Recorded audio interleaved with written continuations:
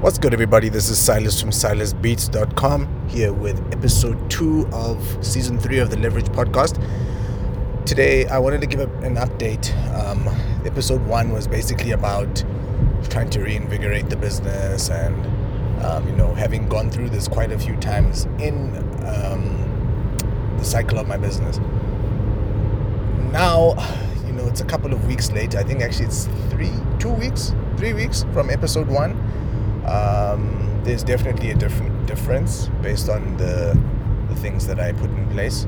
So I just want to go through some of the things that I put in place, and sort of just build out what I think might be a nice sort of framework for you to use should you feel you want to reinvigorate your business, right? So the first thing that I did was I decided to get a 50 Rand a day advert running, right?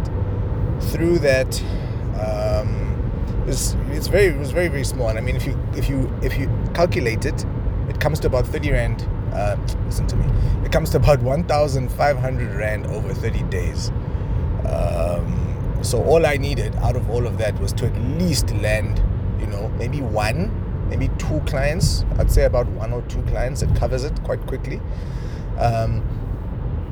And I think for the amount of conversations that I was starting each day, it was actually helping quite a bit. So what ended up happening is I started counting the conversations that were being started each day for the first 5 days, just to see what sort of impact my ads were having. So I've got it on my phone, but I think it was about 30 or so on the first day. That built out to 40 on the second day, then 50, then I think it was weekend, if I'm not mistaken. Then it drops to like 39 or something like that. And then I stopped counting because I saw that there actually was proof of concept of the fact that the conversation is starting, and there are about 50 conversations that have been started. And then when I went over to Facebook, I actually saw that it cost me about R1 something to get a conversation started. So even though it was taking a while, it didn't seem as though I was getting because effectively if you get 50 conversations off of 50 Rand ad spend, then it's R1 to start each conversation. Not to say each conversation is going to lead to money, but it's R1 to start each conversation. So I was paying R1 something, so that then it just showed me that, look, it sort of is working out. I'm sure some of the conversations were lost in the process. Maybe they pushed the button twice or something. I don't know what would have happened to them, but that's what happened there. So I'd started conversations literally every few minutes. Well, it wouldn't have been every few minutes. Each hour there were quite a few conversations that were started. So I was happy about that. What I then did is I built out a few quick responses to say, hi, my name is Silas. Is there anything that I can assist you with? Then from there, then they would tell me. A lot of those conversations died right there. I think maybe whether it was a conversational issue, whether it was an approach issue, whether it was a language barrier, a lot of the conversations just perished right there and then. I then would converse with whoever it was, and I would let them know that, look, these are the services that I have, these are the prices. I got 0 hits over the first week and a half. Then what I did is I went back to all those people that didn't respond or where the conversation died, and I put together another message just to say, no, sorry, just to reach out to you. Here's some, just for reaching out to me initially, here's some free beats. And I linked them to all the free beats that I had, just as almost like, it's fine. We don't have to work, but at least, know me a little bit better. So I sent them some free beats for them to use. Majority of them were like, oh, thank you. And then they left the conversation there, which is fine. I don't mind that. What that means is I've infiltrated their world slightly now. Whether they bump into me again on TikTok or Instagram or whatever it is up to them. But they've got my beats now. The other thing I did is I decided to run a special. I was really trying to avoid running a special, just because I know I ran way too many specials last year, and that sort of cheapened my brand. And people actually started expecting specials to come. I had certain clients that went absolutely quiet for about 6 or 7 months, and the moment I said there was a special, they came out the woodwork. So yo, man, I'm here, ready to work. It's frustrating as hell, because ultimately you want to turn someone who is really excited for specials into someone who's happy to spend in the normal circumstance. And all that means is that these people don't take my business as they know the value of it, but they don't take it as seriously as I'd like them to. I can't force anybody to take my business seriously, but it shows me right off the bat what they think of me. And that's, and it also shows me what sort of customer they're going to be. They're going to be someone who hunts for specials, which is fine. I don't mind. So what that did is that when people came through to me, I told them right off the bat, yo, I'm running some specials if you're keen, from the Facebook ad, which helped a bit. What I'm doing now is I'm just busy just nurturing the people that are there, just chatting to them every now and again, asking them how things are going, what they plan on doing, how many tracks are you going to be working on, that type of thing. And then from there, hopefully one or two of them do pick up. I think I have had 3 or 4 sales that have basically equaled to my month's spend in advertising, and then some. There are a couple of other people who are hitting me up, which is great, and they're actually quite close. So I'm hoping that within the next month, and I'm hoping that by the 15th, which is the end of next week, there's a major influx of people. I'm planning on not turning this 50 Rand a day ad on. I just feel like this should be the baseline in terms of the type of people that are coming to me. I need an absolute baseline, and this needs to be it. Then over and above that, there's a coaching program. I don't know if I spoke about it in the last episode, but there's a coaching program that I'm currently working on building out. I have 2 clients. The coaching program it costs a little bit of money, but what it effectively does is it gives them access to exactly what I do. So I sit with people, I do coaching calls, we educate, whether it be with regards to mixing and mastering skills and improving those, the music business side of things and getting registration sorted out. Some people want to start the framework of building out a record label. So I sat and I did 50 calls, right?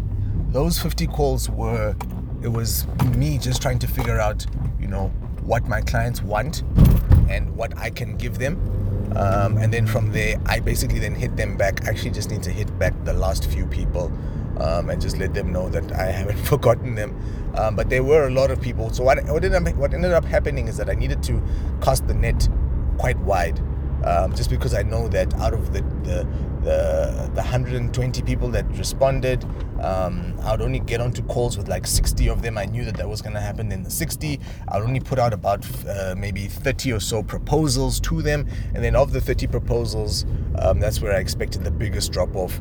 And at the moment, I'm sitting with 2.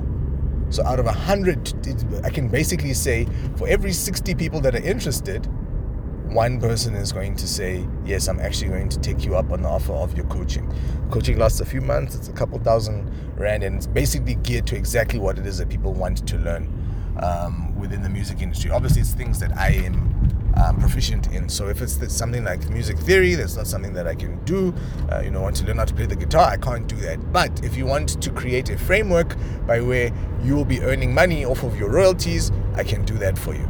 If you want to build a beat selling business like some of the guys wanted to, I can do that for you.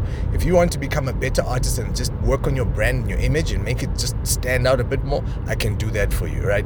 So those are the offers that I had put out. Another thing that I tried that worked a little bit was just to hit people back to be like, yo, the studio is open, you can come through.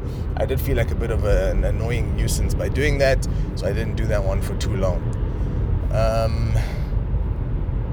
I think that was pretty much, no, it wasn't pretty much it.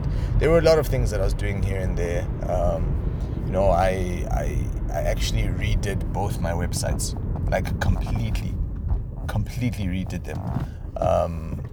After working through them, I just basically wanted to just simplify it. At this point now, we have my websites just tend to they build speed, and then they grow and they grow and they grow and they grow. All of a sudden there's 15, 30 pages in my website, and I didn't like that. So I wanted it to be simple. I wanted people to come through, and on the home page, they get all the information that they need. So that's how I feel my websites are now. There's quite a bit of information there. I've also taken to using forms a lot. So anyone new that comes in, I encourage them to fill out a form, and that form just basically gives me information about them. And then from there, it's just a case of then hitting people back to be like, yo, this is what I'm trying to achieve, or this is what you're trying to achieve. Let's get to work. Cool. So that's what I have going at the moment. The things that I'm trying to continue to build out now just have to do with just basically getting the absolute best service to the people that I'm bringing through the front door. It's no use continually trying to have new people come in and then I forget about them once they come through the door. It has to be a case of I'm nurturing those people as well. I'm helping them out. Then another thing that happened in that time that I was hoping would happen was the SAMRO, the Music Creator Support Fund. That's basically SAMRO assisting its creators with a bit of money to fund the next project. What that does for me is that it opens me up to focusing on music production again. I'm going to be paid to basically focus on music production. I would have done it even if I wasn't being paid. It was 25,000 Rand. Even if I wasn't being paid that money, I would have done music production. But now I can actually invest time not having to worry about overhead costs, business costs, all of that. I can literally just get back into studio and start making beats again and focus on building on projects. By the looks of things, I might need to actually work on 4 full projects of 12 tracks for TV, which just translates to a shit ton of work. But I have until August, and at the moment now we're in the beginning of June, July, August. Yeah, so it gives me 3 months to build out 48 beats, of which I've probably made about 23. So it's not that bad, but of those 23, I actually still need to sit down and, refine them and make them sound like some of my previous projects that I was very, very proud of. All of this I'm trying to get done before my wife gives birth. Well, not before she gives birth, so that I've got systems in place so that when she gives birth, I can take some leave from work and I can focus on family for a bit. I'm really hoping that will be the case. It's gonna be a little bit difficult to get that done, but I know over time I should manage. That's basically what I've been doing. Look, I know it doesn't sound like a lot, but there's a lot of little moving parts and stuff that I needed to get right before any of this stuff worked. I made a couple of mistakes, some errors that I'm still trying to fix, and hopefully in time I will have sort of set up a funnel.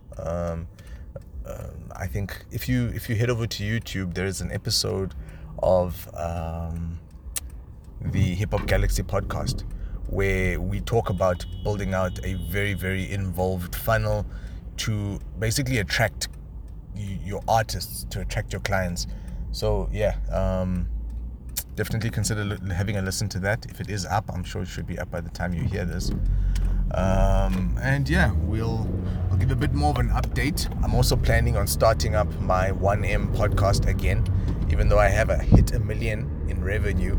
I just need to calculate and figure out in terms of hitting 1 million in profit when that's going to happen, and then basically build out towards that as well. There are things that I'm doing actively to get that done, and we'll see what happens. In the next maybe 2 or so years, I should manage to reach that goal, hopefully, actually. I'll check you out in the next episode. Peace.